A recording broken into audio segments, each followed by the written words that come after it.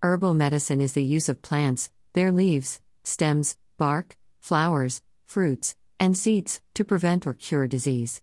This practice may have originated in prehistoric times when humans discovered through trial and error that certain plants have the ability to heal.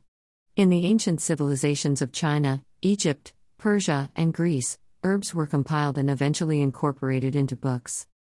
With the development of chemistry and the improvement of laboratory methods, herbal medicine gave way to the modern pharmaceutical industry, in which many drugs are manufactured in test tubes.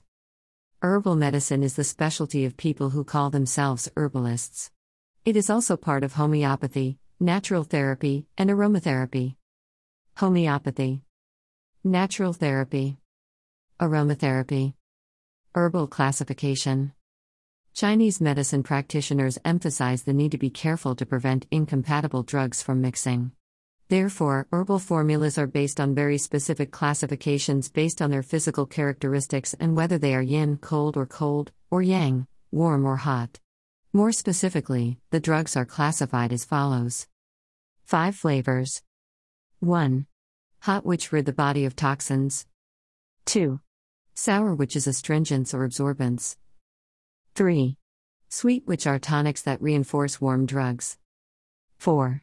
Bitter, which dry out and purge the body. 5.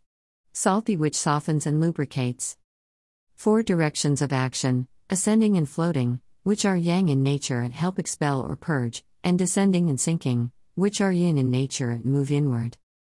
Herbal classification. Precaution. 1.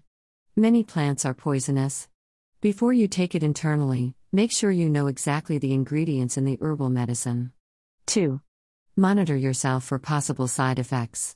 If you have a large area of rash, dizziness, difficulty breathing, or other signs of a serious reaction, please call your doctor or go to the nearest emergency room because you may have an allergic reaction. 3. Before using any herbal remedy, consult a herbalist or doctor. Visit us, www.bizal.com. Want to be a blogger? Join us.